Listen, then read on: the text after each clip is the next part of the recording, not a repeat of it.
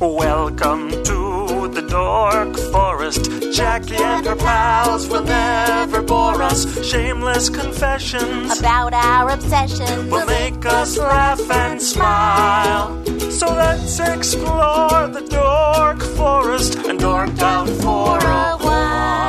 Hello and welcome to the Dork Forest. Jackie Cation here. It is November or December, which means please do not donate to the Dork Forest this month. Direct donations should go to your local food bank. To do that, you would Google the words food bank and then the name of your town, and then one will show up.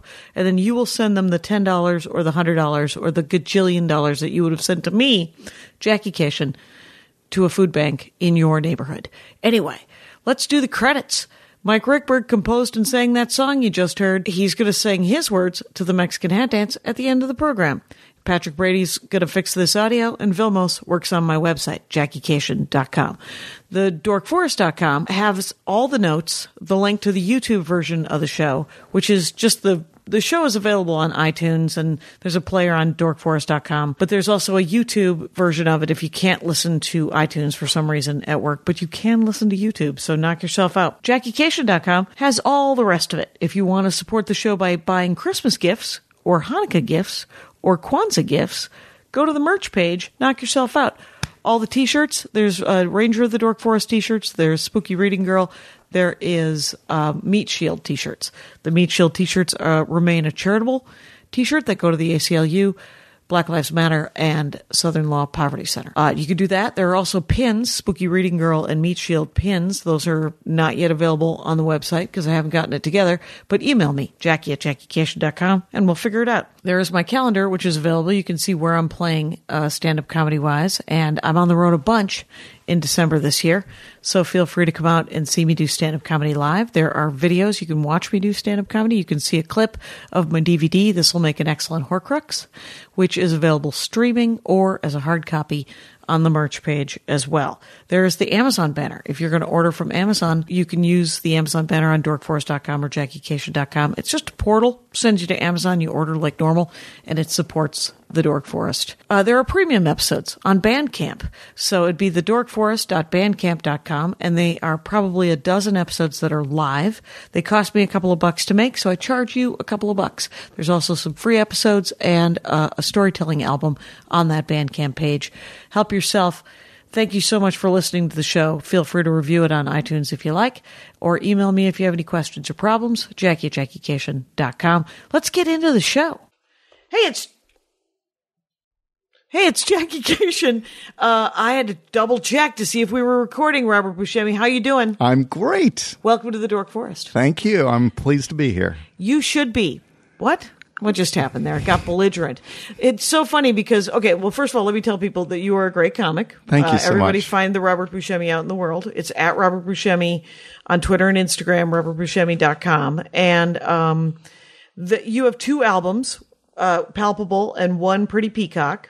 And you just did, it's gone, but people can find it, an episode of Ray Donovan. Right. And you're going to be on an upcoming episode of that Netflix TV show, Frankie and Grace. Or Grace and Frankie. I don't ever remember whether it's Grace and Frankie or Frankie and Grace or Grace and whatever. Right. But yes. Fair enough.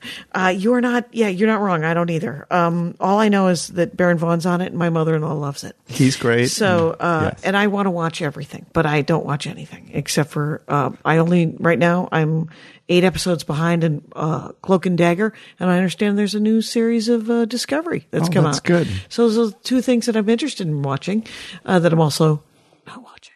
Yeah. So, knowing your heart. So you, hilariously, of the last 10 episodes of The Dork Forest, this is probably the 6th one where essentially we're all trying to figure out how to cope with our lives. Mm-hmm. And so all of our dorkdoms are like how I deal with my anxiety. Yes. How I deal with what I do to make myself feel better. And so yours is self-help. Yeah. It was, I think it was, Steve Young did life coaching. So whatever. But it was like, so yours is self-help. You have brought at least a dozen books. I recognize some of these titles, by the way. Yeah. Yeah. So, but you have in these self-help books, books about acting and stand-up. Yeah, I do. Yeah. Why?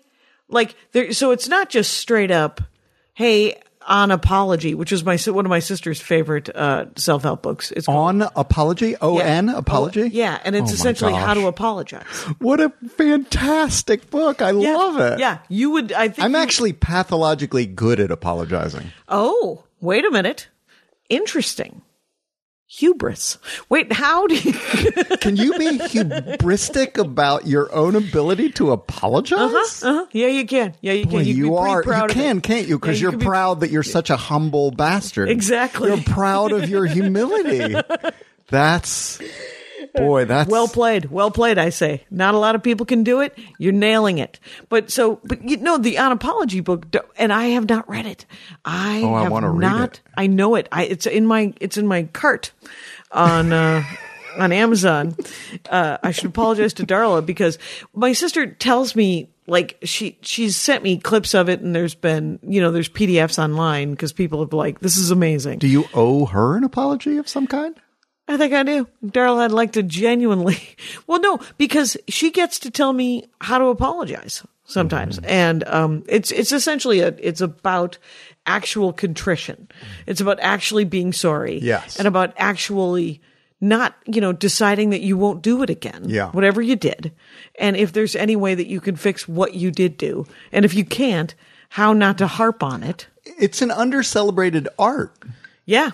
People don't do it. It's not admired generally. Right. And the way people write their apologies in the newspaper are usually full of excuses, because a true apology doesn't have excuses. Mitigations and not if it's your fault. Right. You don't go, yeah, I'm sorry. And it's like the ifs and the ands and the buts. Yeah. The contextualizations. Yeah. You got to lose them. You got to just be sorry. Yeah. Just be sorry and fix it. Yeah, because it goes without saying that you were worked up. Basically, you're saying, well, I was worked up. We were in conflict. I got hot under the collar, and I'm sorry. Robert Little of that Buscemi isn't too damning. Has just said the words worked up, and I'm pleased as punch. No, exactly, though. Because, everyone's worked up. It goes without saying. Don't say it. Just say, look, I shouldn't have done that. Right. I know that I shouldn't have done that. And we both need to read this book clearly because there's verbiage that tends to justify our errors instead of just owning our errors and moving forward. I mean, everyone has guilt for things that they did or did not do. Yeah. You got to manage your own guilt, man. Yeah. It isn't my fault that you hurt me. And I don't think you have to be an alcoholic, a recovering alcoholic, to go out and make amends. If you screwed something up. Right. It's the word amends, I think, that people freak out a little bit about because they're like, oh, that's that 12-step thing. And you're like, yeah, it works for millions of people. It also doesn't work for millions of people. Right. But whatever you're doing, try to be one of the people that it works for. Yeah. Because the word amends just means to accountability, and reparation. Yes. And this type of thing, right? Yes. Yeah. So I've introduced a book that I have not read. That neither have you.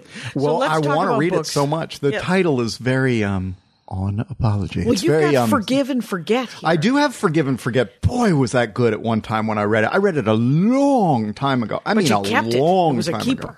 It was a keeper because it's absolutely miniature. It's a very, very small book, and I absolutely loved it. It got me through it. Whatever. I mean, there was some healing? Yeah, there was some healing. A woman broke up with me, and we were together for... Remember how in college you'd get with someone and you would just be with them intensely without barely being out of each other's eyesight? I witnessed it. But this was for like a year plus. We lived together just every day. And you were baby birds. We were baby birds. You were like 19, 20? No, I was like 23. I was in graduate school. Okay. So anyhow, she split, here's the weirdest thing. We were together maybe, I'll say 13 months. After 9 months, she had a job interview in a different state, flew in for it. And I thought to myself, while she was gone, I thought, gosh, I hope she gets this thing because this relationship I want for it to be over. So I hoped she would get the job. Oh, interesting. She didn't get the job. 4 months later, she leaves town because she got her master's or whatever, and sets up shop in a different city. Breaks up with me remotely, which is not ideal. I was crushed. Yeah. Now, why would I be crushed? Why would I be? Because 4 months earlier, you wanted out. 4 months earlier, I wanted out. In retrospectively, I can see I had zero benefit from that relationship, and it wasn't good. You were both done. We were both done, but I didn't have the guts to leave it. But I was ruined, crushed, hurt. So I had to read this book to forgive and forget her. And it was written I think by that's when it was Louis Smedes. I was big into it. I brought several copies and gave them away to people. Oh, I've done that. I've been there. You got The Artist's Way sitting over there. Ted Alexandro did the show the other day. Yes. And he brought his wife, and I had stacks of books over there that are going over to the used bookstore so I can get credit. It's more of a lend-lease program I'm doing with the Iliad. And a copy of The Artist's Way was over there, and an Ayurvedic dieting book that just talks about sleep and eating that I've pretty much internalized but not acted upon. I think I'm a pitta. Right. I'm pretty sure I'm a pitta. No, I might be the slower one. My fiance makes fun of me a lot because I'm this terrible pitta. I can't, any fluctuation in temperature. I'm made for San Francisco or Seattle or Portland weather. Is that where you started comedy-wise? No. Chicago. Which is not for me. Chicago is the worst place for a pitta. Right. Well, because pittas can't hate fluctuation in temperature. And that's all Chicago is. It's all it is. People complain about the winters in Chicago, but they forget about the 2.5 month unendurable summers.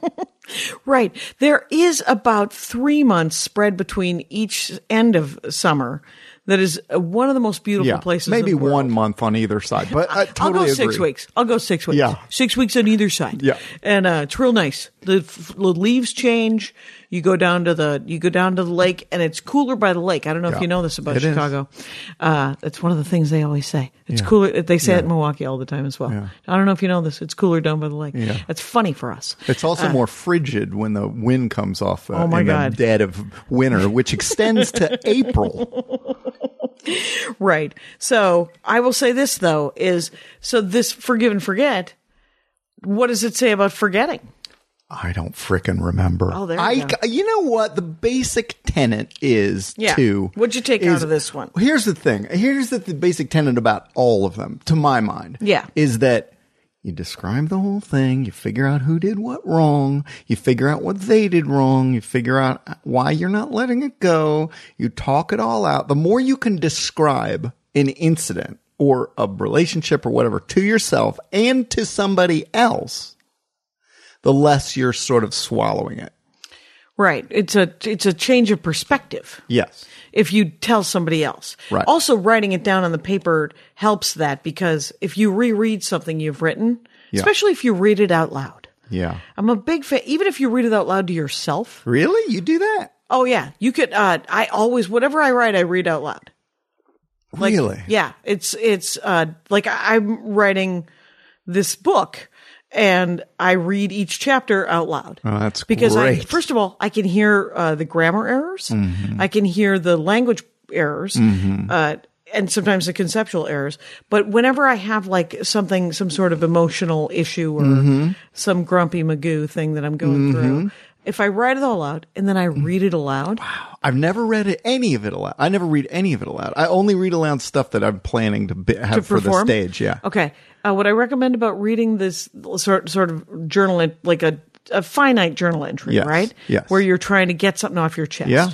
If you read it out loud to yourself, even just to yourself, you will laugh. Really? At how absurd you are. Is that right? Because you'll hear the perspective. I don't know what it does in my mind, but all of a sudden I can almost hear someone else saying it to me. Yeah. At which point I'll be like, what are you, nuts? Yeah, that's great. That's great. She doesn't think that at all. Because I mean, it's one of those realizations where if you read it aloud and you're mad about because someone doesn't believe in you, or there's some sort of drama, and you read it and you're like, she does this or he's like that, and that's what they think about me, and you read it out loud and you're like, he's not thinking about me at all. I heard Eckhart Tolle on Oprah's Super Soul Sundays book on audiobook I got. Okay. And he said he was near suicidal, and he thought, I can't take myself anymore or something. Oh, yeah. And he said, wait a minute, that told me that there's a voice who couldn't take some entity. But he said, I realized that the voice wasn't the thing. The voice was a separate thing. It wasn't the actual me. And once I realized there were two people talking, I've had total freedom ever since. That's his. Right. Well, and I mean, the weird thing about depression or being sad or any of that stuff, if it isn't chemical, is that you get better. Like, it passes. Suicidal thoughts. I've had suicidal thoughts. And I think everybody has. I think, I don't know that but I think I know a lot of people have, right? Yeah. And so, but they pass. The day gets better. There is something to do. Something funny happens. Something funny happens, something silly happens, something lovely happens. Yes. Go hug a fucking tree. Anyway, but do something. But I mean, it's move your feet. Like whenever I have stage fright, if I physically move my feet, it goes away. You get stage fright? It's a long story about Last Comic Standing. Never got it before. And then Last Comic Standing put a fucking camera in my face for 32 hours. And then it drove me nuts. It literally fucking drove me nuts. Oh, wow. So, fuck you, NBC, Last Comic Standing, and everyone who had anything to do with it. You could eat a fucking bullet. There you go. Because I never had stage fright. Huh. Do you get stage fright? No. See? I used to, and then I didn't. What was it just nervousness, or was it a frozen stage fright? Because I get nervous. I separate it into two different things. I sometimes feel kind of accurate trepidation. If I feel like they're not going to go for me, then I'll feel gloomy about that prospect. That's not stage fright. It's not stage fright. I don't really feel stage fright. Right, and I don't think you ever have. No, I did in the beginning. You were frozen. Not frozen. That's not stage fright then. Well, by definition, I would feel nerves and butterflies, but then now I don't feel any of that. Never. No butterflies, no nerves anymore. So even when you do a live, for 11,000 people. Oh, like a big important show? Yeah. You get nerves. Not so much. New room nerves? Not it's so an much. accurate trepidation about how it's going to go? An accurate trepidation I will have. That's like a pre-sorrow if I can sense that they're not my kind of crowd. Right, that's just nerves, right? Right. So I think we all have that, and if you don't have that, that's actually its own problem. It kind of is its own problem because people amble on to stage as though they're walking from their bedroom to the bathroom, and you're like, can you please spike it up a little bit? Put a little effort into it. I want to see that you mean this. Right, please don't phone it in. Yes. It's one of my least favorite things. Me too. So, but, so what I'm fascinated about this book, though, is Lewis Smedis. He wants you to forgive and forget. Yeah. What are you forgetting? I think you write it off. Oh, okay. Like I came across just today, my ex-wife mailed me a big box of papers, and I saw like an old owner's manual for a Mazda that's long since gone from my life and her life, and an old Mazda. Maybe even the world. So you just throw, undoubtedly even the world. So I threw away the owner's manual, and I think that's what the author's saying. Like at some point you have to write it off. It's just a gone thing. Okay. Yeah. So you have to just let history bury it. Fair enough. What is this? How to get control of your time in your life? One. My dad had that one. That's I was a little kid when I first acquired that one, and you'll see I have probably insane underlinings in that. But that's an old one. This is 73. It's called How to Get Control of Your Time and Your Life, it's just beautiful, that book. He's a renowned time management consultant. This is wonderful. You would love this one. It's hilarious. Oh, it's funny. No, it's not intentionally funny. Oh, that's too bad. But he's so wait a minute. What's the word? Without irony about the whole thing. Is he just ambitious? How to use waiting time. Make your sleep work for you. Oh my God. It's wonderful. This has created the problems that we have today. That's what this book has done. Yeah. My dad used to read a bunch of these as well, and we used to listen to motivational speakers when I was a kid. Yeah. I like them too. Do you like them? Do you listen to them? No, I don't listen to them. They're fun. And what's it gonna? Here's my feeling. What's it gonna hurt?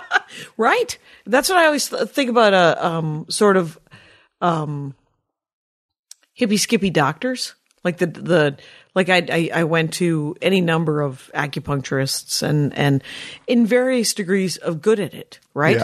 Skilled chiropractors and all these things. And I always thought to myself, what's the worst thing they're going to do? Tell me to eat kale? It's going to be fine. Yeah. Now you've got some professional books in here. Yeah, I do. This Michael Caine one is a trip. Oh, that's wonderful. He's great. It just makes you want to be on set all the time so you can enact the things he's saying. Right. It's called Acting in Film, Michael Caine, an actor's take on movie making.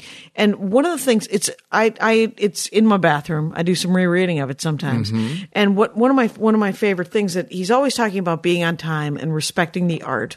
What we were just talking about. Don't phone it in. No, don't phone it in. Michael doesn't want you to phone it in. No. He's like, you said you would do this. Yeah, he takes it very seriously. He complains about actors who are working on their next project in their trailer. He says you stay in your trailer in a state of tension about the thing you're about to do or in a state of intense focus. Yeah. And he wrote it, and so it's really funny. Or he co-wrote it, maybe. Yeah.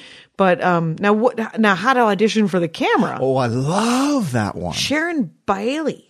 Yeah, that's fantastic. Director. Forward by Bryan Cranston. Yeah, that's kind of amazing. They cast Breaking Bad, Better Call Saul, and frickin' all the things.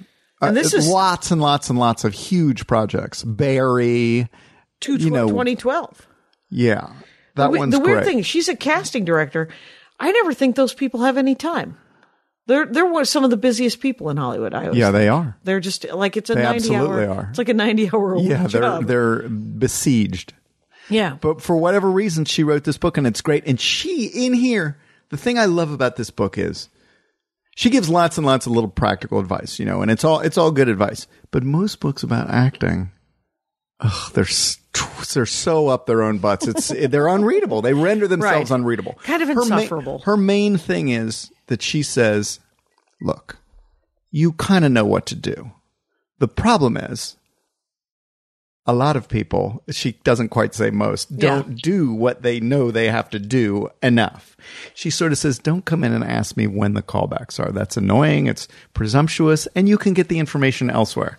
She says, work and work and work and work and work and work on the scene, and then come in and give me your best frickin' scene. Version of the scene.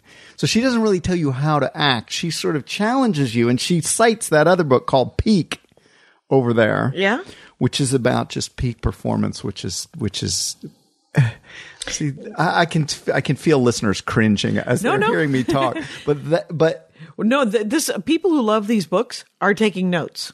So people who don't love these books probably are listening to a different episode. Right. So don't worry about it. But the thing is this is essentially there's a theme through all of these, which is do the work that you were hired to do. Yes. And auditioning seems to be, and I do not. You know that I've done very few auditions. Is that right? And I've done very few acting. I've heard you talk about an audition on stage. I get one once or twice a year. I'll get an audition. Okay. But the weird thing is it's its own job. You know, I happen to love it, which I'm almost alone in that. Yeah, you are. But I enjoy it. You enjoy it. You enjoy the process and all of it? Yeah, I enjoy getting all riled up. Yeah. I enjoy the challenge of it, and if it's a funny scene, I enjoy trying to get a laugh in the room, which is exactly like doing stand-up. Right. From this little fake depiction of whatever that you're doing. Right. When you just have a 2.5-page scene taken out of context. Or a 2 or 3 line scene. Right. Just 1 page. Yeah, I get a kick out of that for sure. Huh. All right. Oh, what is Zen and the Art of Stand-Up Comedy? Jay Sankey. Yeah. What's that like? My cousin recommended that before I ever did stand-up, and as you can see, I highlighted stuff within it. Yeah, you did. It's very pleasant. He's kind of a Zen guy. He's ruminative. He's not wiggly, shouty comic? No, he's not wiggly or shouty. I've never even seen any of his stand-up. Presumably it's out there. But it's he's a cross between Charles Manson and the Little Prince. He's a great talent for physical work combined with his offbeat material, and that makes for tremendous results. Well, I kind of brought that book to. He seems like a sweetheart. He is a sweetheart, and he's. I mean, most stand-up comedians would say that any class that is about stand-up or any book that tells you to do stand-up, there's only one way to do it. You got to get up there and do it. I mean, that's fine. But what's a class going to hurt? What's a book going to hurt? It's not going to hurt. It's like kale. It's literally not going to hurt. Actually, I have met instances where it could hurt.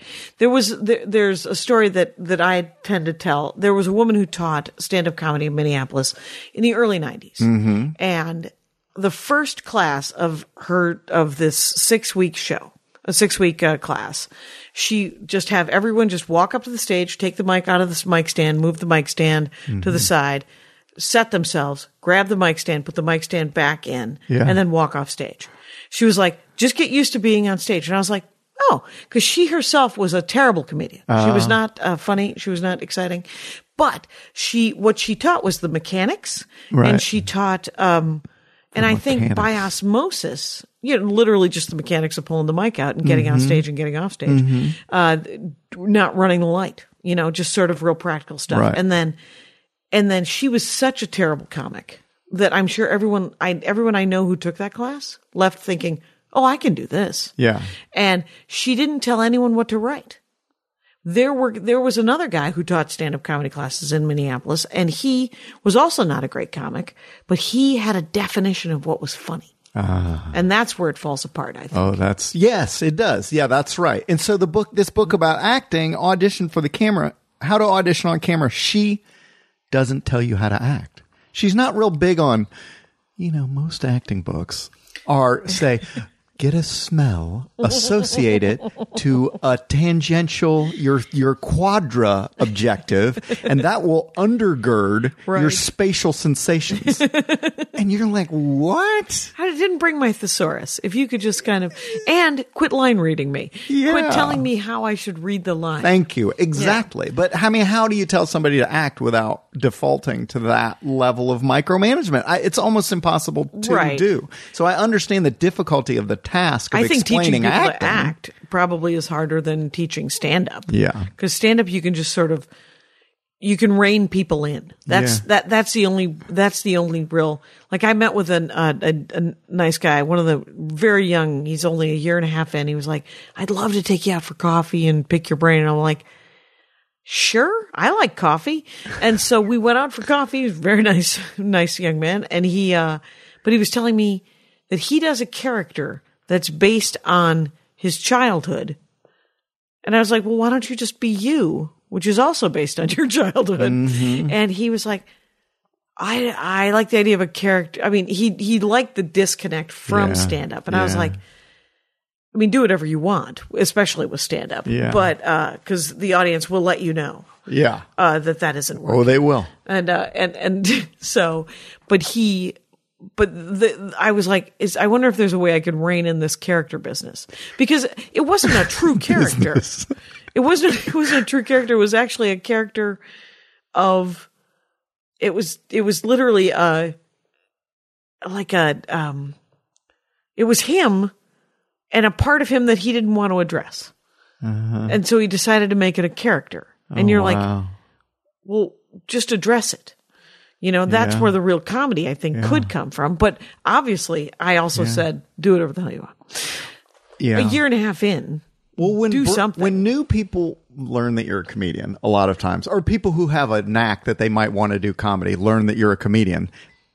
I've had several times people say, yeah, but the open mics are just so dismal. And you want to say, yeah. Yeah. There's no way to do it other than to take off your shoes and socks and run across the glass 12 football fields that you have to run across. There's no other way. There's no safe way around that. And this guy was a year and a half in, and he does this open mic here in the Valley, the San Fernando Valley, it costs $5. Mm-hmm.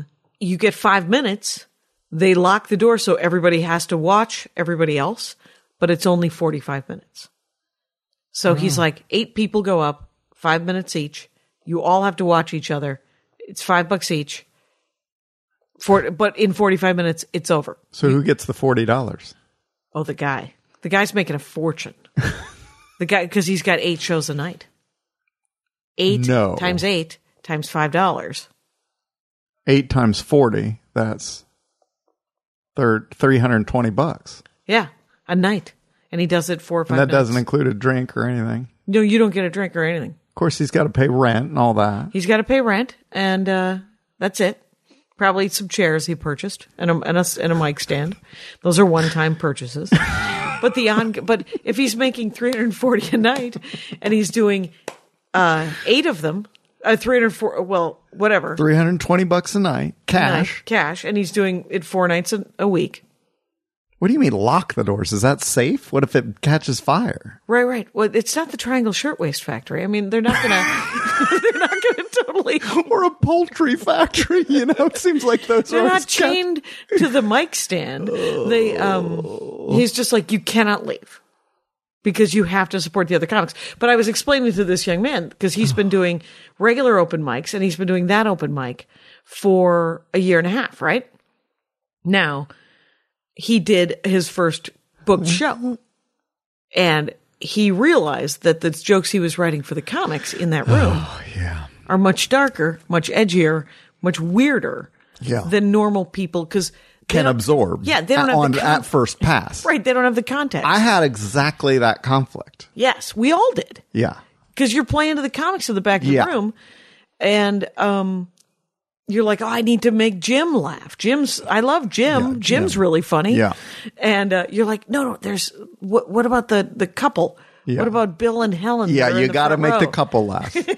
You got to figure out that tight walk. Somewhere between the two of them. Anyway, so, Zen and the Art of Stand-Up Comedy. I'm sure it can't hurt. Well, no, and with all of these books, you take what you want, right? You take what you want. Some of them are great, some of them aren't. And the thing is, there's a genre now because of TED Talks of like an intellectual, sociological self-help book. So they're basically self-help books, but they've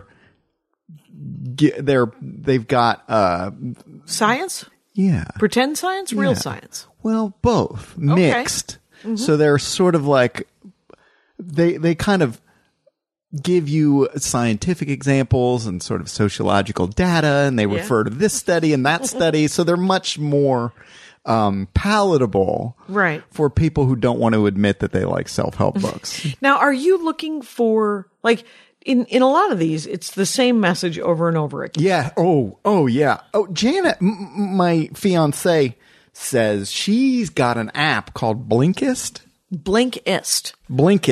Okay. Which is 15-minute summaries of all these damn nonfiction books. Oh, that's hilarious. Because she says most of them now, a lot of these books or this genre, is a good essay turned into a book, which is to say quadrupled or, sextupled in size.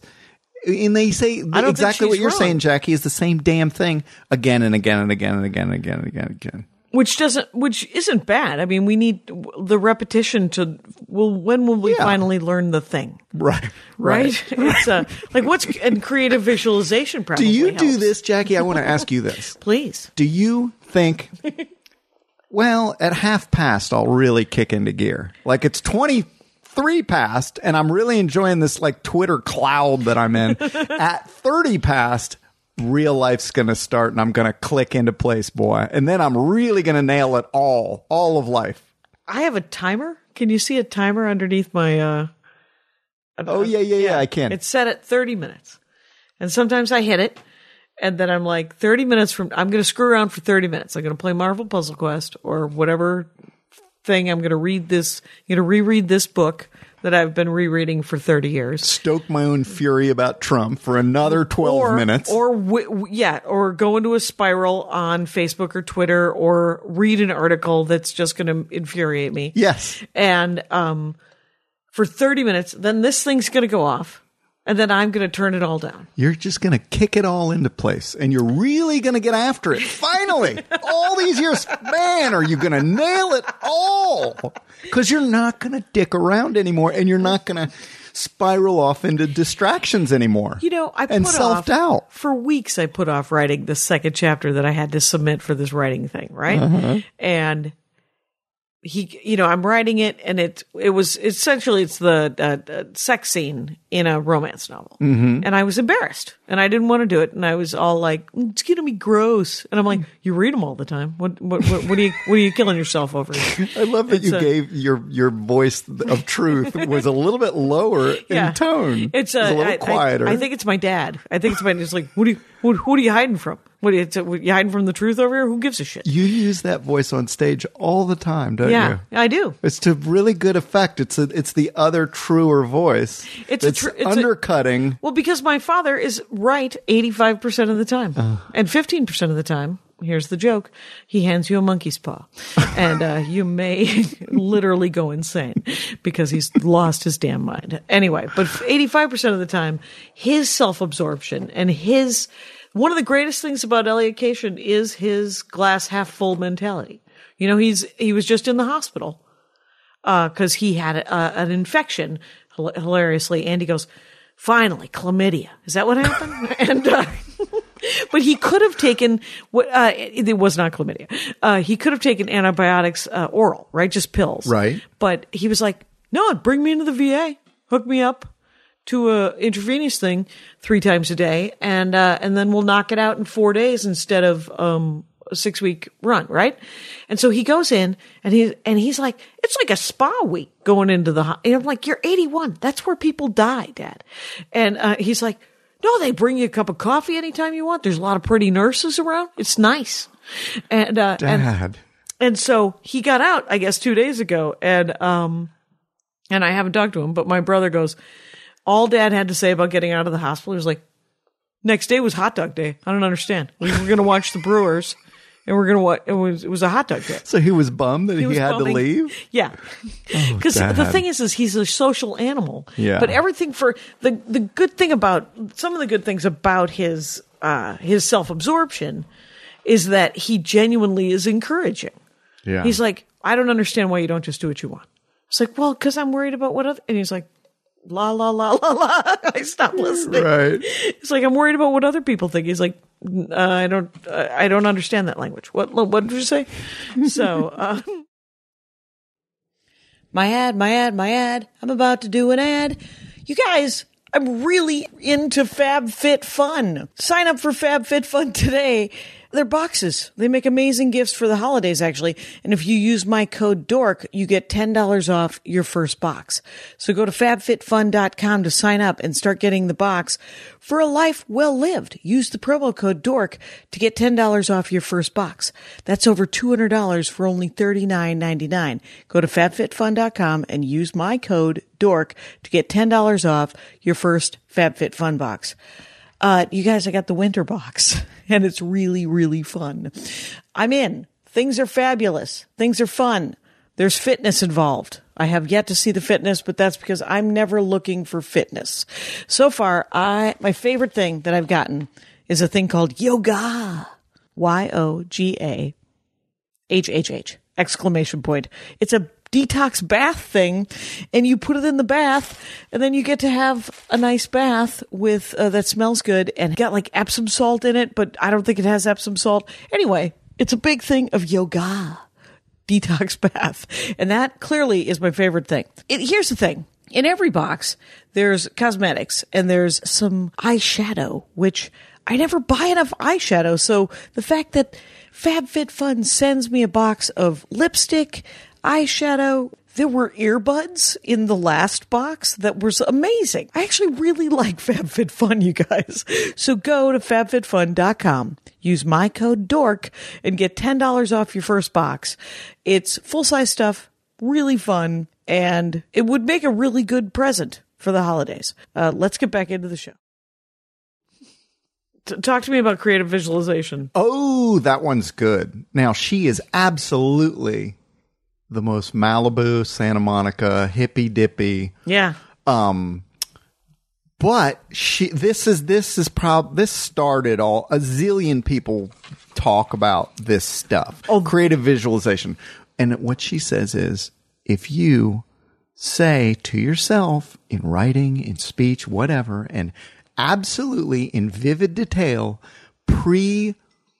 visualize the successful thing that you want in a way, and this is the Malibu Santa Monica part, in a way that will only lead to better things for everyone at all times. That's how she gets around. Right. I'm going to get it and you're not. Yeah. In a way that is fully, fulfilling for all people at all times. The good thing cannot help but come to me now. And she says, usually it's sooner rather than later. Well, but it's great. It's great. But because the takeaway it's horrible, from but that, it's great. Right? Because the takeaway from that is think good thoughts about what you want out of life, and try not to, and think about the abundance that is there. Yeah. And it's okay to want things. Yeah. As long as you're not. And I think that's implied is that as long as you don't want the harm of other people, right? Your creative visualization, again, what does it hurt? Yeah, it doesn't hurt anything. And more than that, it freaking helps. It can work. And it's so embarrassing to admit that you need and want these things. Creative visualization. The Secret probably wouldn't have happened without this book, or I should think. I mean, I don't freaking know. I don't know why I'm making that line in the sand. But is if you go back, who wrote Richard Bach is who I'm thinking of. He wrote Seagull. Jonathan Livingston Seagull. I love that book. When I was a kid, I loved that book. Well, I never read Jonathan Livingston Seagull. I read something when I was 19 called Illusions. Illusions. Ooh. Robert Buscemi. It was called Illusions, and it was essentially creative visualization. It was about a guy who got it, man. He flew a biplane, this guy. He flew a biplane from town to town and gave rides to people who wanted to ride in a biplane. And it's a novel or like a parable. It's a parable. And it's a novel. And it's by the same guy who did Jonathan Livingston Yes, Seagull. Richard Bach. And I was 19 when I read it, and it was entirely about creative visualization and The Secret and think good thoughts and stuff. I gotta get that one. And I spent a summer living in Wisconsin Dells, stacked like cordwood with other roommates, working 90 hours a week at a t-shirt shop. We sold seconds and irregulars, and parked out in front of that and I wanted a car. And I creatively visualized there was a car parked in front of my t-shirt shop for like a week and a half. And I was like, that's my car. I bet you that's my car, because I read Illusions. Yeah. And I was 19. And I think we could safely say that I was mostly drunk most of the time. So there was all kinds of terribles going on. But luckily, I said, one day I'm going to just open up the car door there. And if the keys are in it, I'm going to say it's mine. And luckily, I never opened that car door, and someone came and picked up their own fucking car. Yeah. I like the idea of just using something like creative visualization to think yourself out of negative thoughts. Yeah. To stop beating yourself up 100 times a day. Well, I think the line where it gets uncomfortable and absurd for people is when you fear that you're going to want something too literally. That you're going to, just exactly like you at 19 wanting that specific car. Right. And so people sense that that's absurd, and so they recoil from the overall message, which is, you're going to nail the audition or whatever. Right. It's embarrassing to even say aloud. Why is it embarrassing to say aloud? I don't know, because... But it is. But we're raised to not want things, or not to vocalize what we want. Some people are. Other people have no problem. Just take. That they don't, do they? I don't. They think really do. don't. And you know what? A lot of the time, it freaking works. And it works. Like tsunami level entitlement, self-entitlement. Right. And self-fulfilling prophecy. I was talking to the young comic guy, because he is a very handsome young white gentleman, and I was like, because he brought it up. He said, there are disadvantages. We were talking about the privilege of being a white and the privilege of being a white dude. And it's not that your life isn't hard. It's just, you don't have the disadvantages of other people. You get a pass on things that other people have to. And how did he take that? Oh, he was great. He was like, oh, that does make sense, because the way my tiny parable to young boy comics is that nobody's handing you 20s under the table, but also nobody is checking your bag when you leave a store. Right. You know, nobody is assuming that you're stealing. Nobody is assuming that you're doing these horrible things. So, but I said, the other thing you got to know is that everybody else, like for some reason, young white men have always, and men in general, more, even men of people of color, are taught to be squeaky wheels. And women, and like booking the Dork Forest, I get more straight white guys who are like, just check it in. And thus they get booked more often. Like I get, you know, a black woman who's like, no, I want to do the Dork Forest. And then months will go by. And I was like, did you want to still do it? And she's like, yeah, I didn't want to bother you. And I was like, no. And I was raised by Elliot Cation, who says, no, the sale doesn't happen unless you ask 100 times. Was he a salesman? Oh, yeah, aluminum siding. Oh, my gosh.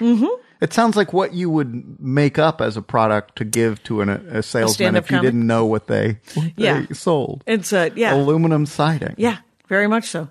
It's, he's really good at it, but it's all a numbers game. But you know, Jackie, all this stuff about learning to sell and getting all these books and trying to visualize stuff is just trying to slide your mind over to something that comes naturally to somebody who is enormously, insanely entitled to begin with. Right. So we're trying to simulate their behavior.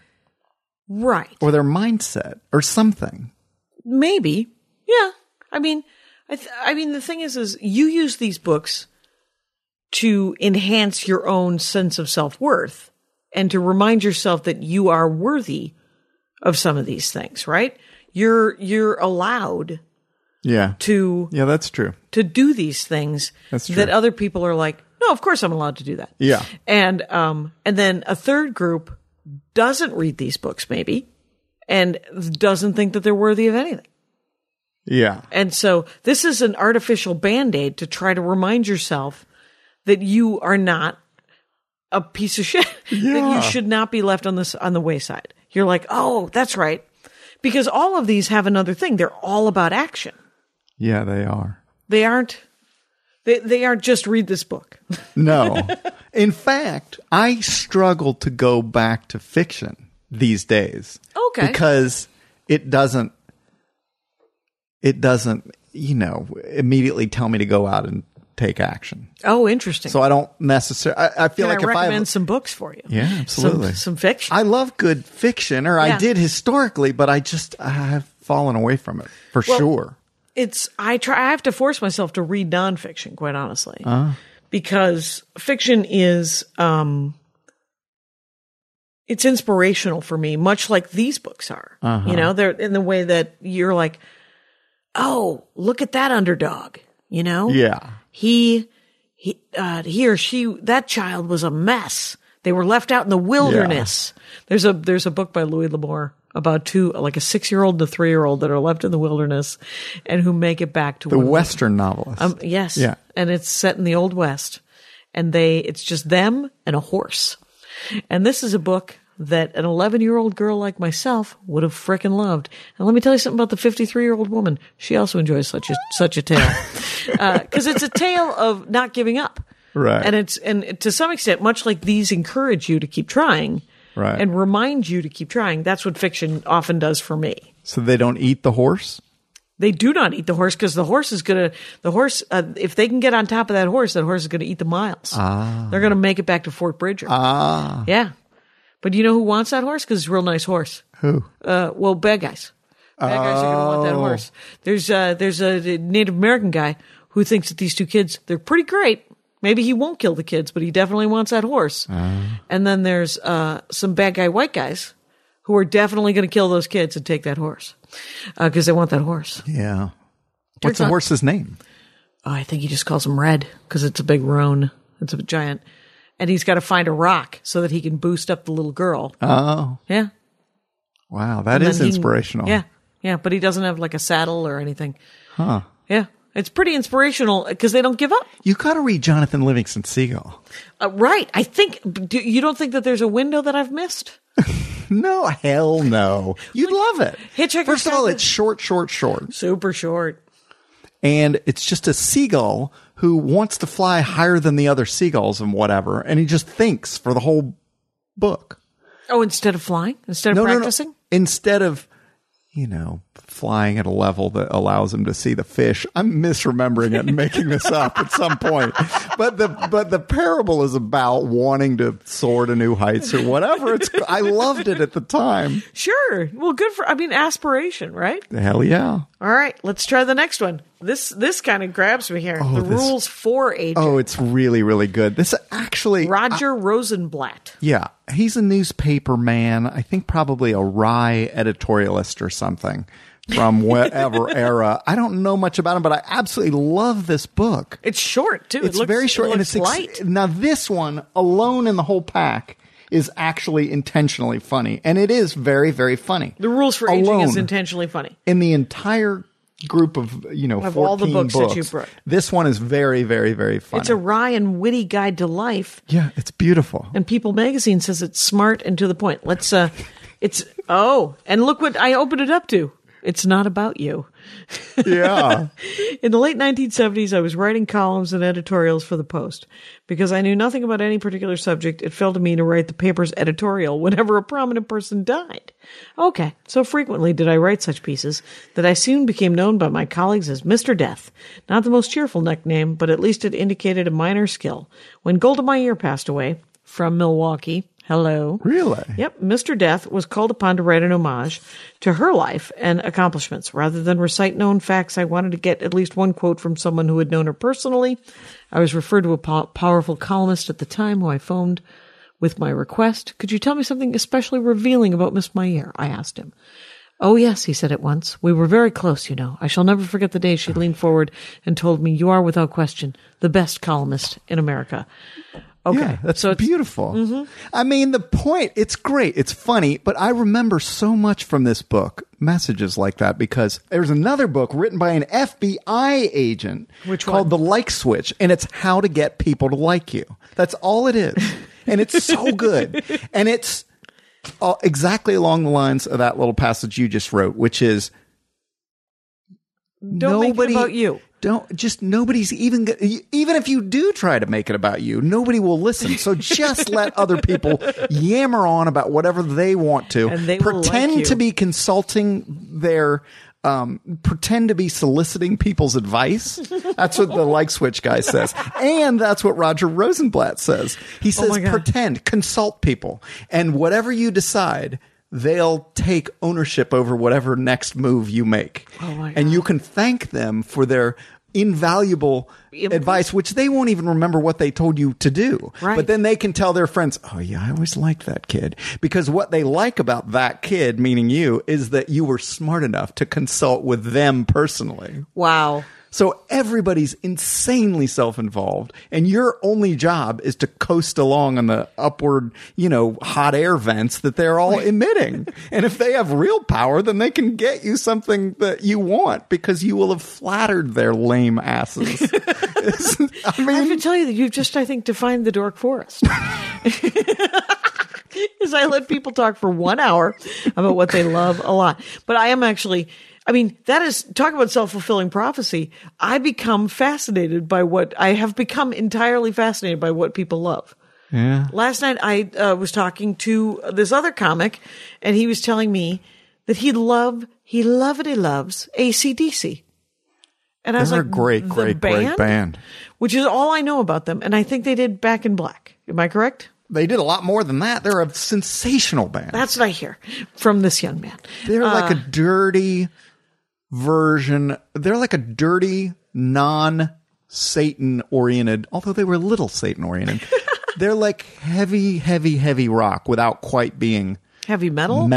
They're not quite metal. They didn't have the iconography of metal and the leather daddy outfits and the Satan power stuff. They just were a kind of good old rock and roll band, and they're insanely good. Are they? 2 singers. The first guy, drowned in somebody else's vomit or whatever he did. He was wonderful. And then Back in Black, I find out that Robert Buscemi also AC/DC dork. Oh, they're such a sensationally good band. Wow. And he was fascinated by the whole thing. So, all right, we're just going to keep going on these books, by the way. We're going to step away because we're going to let young Grant tell me about his name's Grant. Anyway, Lion maybe. Grant Lion? Maybe. True and False by Mamet. I used to own this book, never read it. Never read it. It's good. It's a good one. Heresy and Common Sense for the Actor. Yeah. That one's great because he's kind of a total dick in the book. He just chews you out. Shocking. And now you talk about advice about acting. Yeah. If you follow his advice, yeah, you'll be absolutely the most wooden actor in history, which really? A lot of his actors in his films wind up being. Okay. Very wooden. Because the way he directs? Because of the way he views acting and obviously, passes along to his actors that he wants them to. So what was great about True and False? But what is great about it, I think the acting advice is the worst I've ever read. Okay. But what's great about the book and what the majority of the book discusses is how to just own your desire to be on stage. Oh, interesting. And to act and to write and to be the artist of the theater that you want to be. Not only be okay with it, but to absolutely worship it as a sacred thing that you do and are doing. And it's fantastic. It's like, it's comically direct. It's comically specific that we're all going to die. He keeps saying 11 o'clock will come. I think that's an exact phrase. And he mentions it over and over. And just like with his plays and whatever, it's elliptical, but you know what it means. Okay. And he says he inveighs against inherited wealth a lot, which some people do. Some people inveigh against inherited wealth as a huge theme in their lives. I don't quite know why. What's the word you're using? Inveigh? Inveigh against. How do you spell it? INVEIGH. Inveigh. Oh, interesting. So they decry. I've only seen it in writing. I don't know that I've ever. Thank you. I'm weird that way. It's a good word. It's a good word. You. So he's all twitchy about. Some people are about where you're like Silver Spoon comic. Hate them. But then what if they're good at it anyway? Like you look at John Mulaney. John Mulaney was born with a silver spoon up his butt, and he's also a pretty fit, handsome, like normal featured dude. But he is a damn hilarious human being. He is. Which could infuriate you. Yeah. If you didn't also realize, well, it's not his fault, I'm with you. I don't have a particular chip on my shoulder about people with inherited wealth. I have a chip on my shoulder if they're obnoxious and don't kind of appreciate that most people don't have any version of that. Right. That's obnoxious, but I don't find it inherently evil or inherently bad. I don't at all. There's nothing they could have done about it. And possibly they've been raised with a noblesse oblige. Right. Look at Amy Schumer. She's trying to use her powers for good. Well, good for you, young Amy Schumer, who was also clearly raised not suffering. Yeah. I wasn't raised. Here's the thing about the issue. The reason I don't have a particular chip on my shoulder about it is that I was raised comfortably middle class. Mm-hmm. And they paid for my college, and I didn't, have to get a job real early or. Right. And I've gotten plenty of advantages, and I live in the, America and whatever. Yeah. It's, I got enough education that I could earn. I'm self-aware that enough to know that these are advantages that you got. Yeah, I had plenty of advantages. And right. Still Some people have more of them. Some have more. A lot of people have less. Most have less. So I don't make a big stink about it. Right. But David Mamet does. But he sort of says, oh, here's what he does. I remember he says, if you need money, then you'll bust your ass in theater and on stage and as a writer and actor and performer as a and work ethic. Filmmaker, as a work ethic. He thinks it creates work ethic. And he yells that. And it's pretty great. It's fun to read because it's inspiring. He's like, other people leave the theater at 9 p.m. Not you. I've met some very lazy rich people. I've also met some very lazy people of my own economic strata. Right. And it's whatever it is. I mean, work ethic. having a job is different than work ethic, you know? Right. I mean, everyone has a survival instinct. Right. Right. So, they are two different things, aren't they? yes. I learned But that. you want to have a crazy work ethic. I do. Well, we were raised here in the United States of America where it is worshipped more so than is absolutely than anything else. Yeah. Yeah. So he thinks that having that work ethic, and he's not wrong. I mean, having that work ethic will help anything that you do, Yes. that sort of concentration. So talk about visualization. It's like whatever you concentrate on, you will get better at. If Yes. you practice basketball 4 hours a day, Right. you will be a better basketball player. Right. So that's fascinating. What about now? What we got here? More acting. Brian O'Neill. Oh, I love that one. Oh, acting as a business. Acting as a business. Strategies for success. I love that one. Here's what I love about that one. He says, and I've used this ever since. Okay. I read this at like whatever, 23 or whatever. Tip. Here's tips. He says, basically what he says is just pound the pavement. Go to the casting office. Go to the agent's office. Nobody, and I actually believe this and I've used it ever since. Nobody, when you walk into an office with a envelope with somebody's name on it, Yep. and hand it to whoever's ever in that office, Yep. whether they have a front door person or not, nobody's going to send you out because UPS people do it every day, all the time. Right. And if you deliver paper stuff, you know, snail They will mail, they'll they will open open it. They will glance at it. It's almost impossible for them not to open It's it. almost impossible for them not to. That's what they count on for junk mail. But if you walk, so what are you walking in? This was written in 93, I see. Right. So, I mean, could someone today bring their headshot in and I have resume? many times. Just I bring different in casting people. snacks Oh, you're just with like, a note. that says, "Hey, I'm an actor." It says, hey, just did the, Phoenix Comedy Festival, Bird City Comedy Festival in Phoenix. Had a great time. Also about to appear on Grace and Frankie. Yep. Enjoy the snacks, Robert. And it's a bag and it's got like 3 healthy looking little snack baggies in it. And I will drive and park and walk up to the casting office and put it, walk Hand in it and to say, the receptionist. yeah. And my line is, got to keep casting fed. And I smile and I leave. Right. And that's that. And that's that. And then casting people remember your name because you are a squeaky wheel. You're doing it. Hell yeah. You know what? Acting for as a business, Brian is not wrong, and neither are you. That seems like a really good idea. As a matter of fact, it's sort of what I do with avails. I send my avails whether people book me or not. Right. I send my avails every 3 months. Right. I let them know that I've done a new thing. Yeah. And I say, I still do stand-up comedy, by the way. Yeah. If you still have a club. We could gather together and do things. Right. And how about the war of art?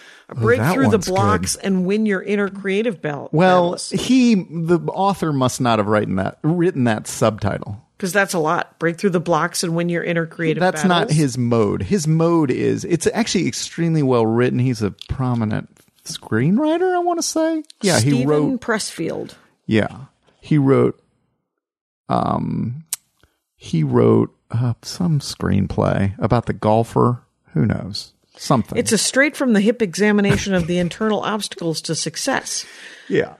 He's a best-selling author. Yeah. So that's a great book.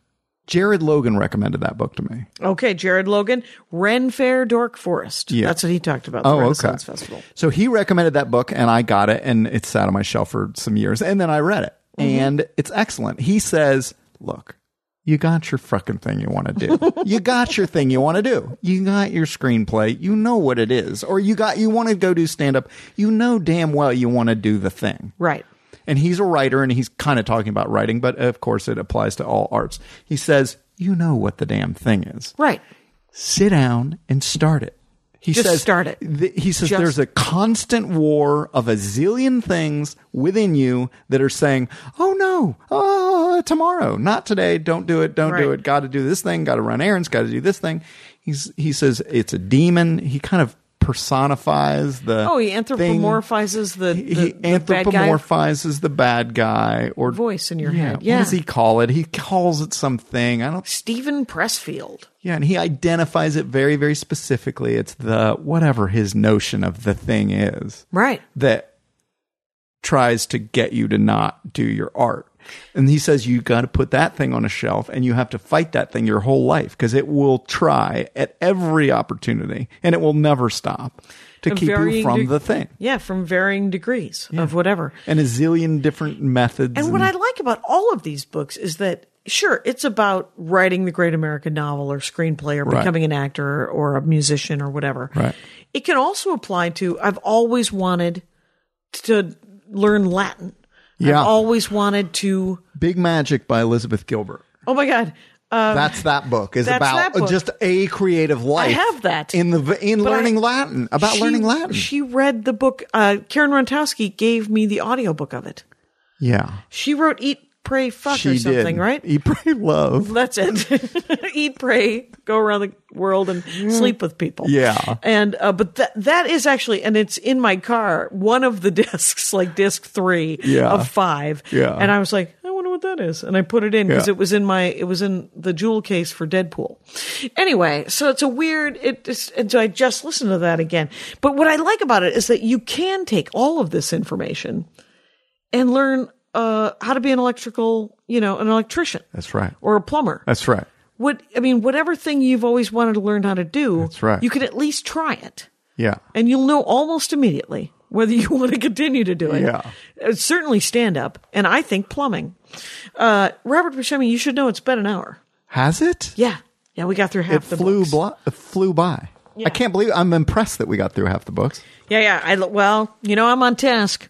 I'm over here going, well, here's a stack of books. Let's talk. And we addressed many of the big issues. Many of the big issues were addressed in this episode of The Dark Forest. Robert Buscemi can be found at Robert Buscemi or robertbuscemi.com. It's Buscemi. Buscemi. Which is phonetic in Italian. There's no H's to form the sh. It's SC. Buscemi. There we go. Yeah. So Robert Buscemi. And then it's at Robert Buscemi on Twitter and Instagram. And then you have a couple of albums that they can go get. I do. Where albums are found. One's called Palpable and one's called One Pretty Peacock. Yeah. And I have CDs, which are less viable as a sale. Do you sell CDs? I do. You do. People buy them. And people buy them. Do you know why? Because they like a hard thing that they can. Then you can sign that, and then they can rip it and give it to all their friends. Well, if anybody's dying for one, if you slide into my DMs, I will snail mail you one and pay the $2 postage. Oh, there you go. And then watch them on Frankie and Grace or Grace and Frankie. On Netflix in an upcoming episode. Thank you for being on the show, Robert. Oh, it's wonderful. It was a blast. And Rangers, you know the rules out there. Take care of each other. My hat, my hat, my hat. They're dancing around my hat, my hat, my hat, my hat. Well, what do you think of that? If it looks like a Mexican hat dance and it sounds like a Mexican hat dance, it's most likely a Mexican hat dance. So take off your hat and let's dance. Yay! Oh my God. Why don't we just call that as the end of the show?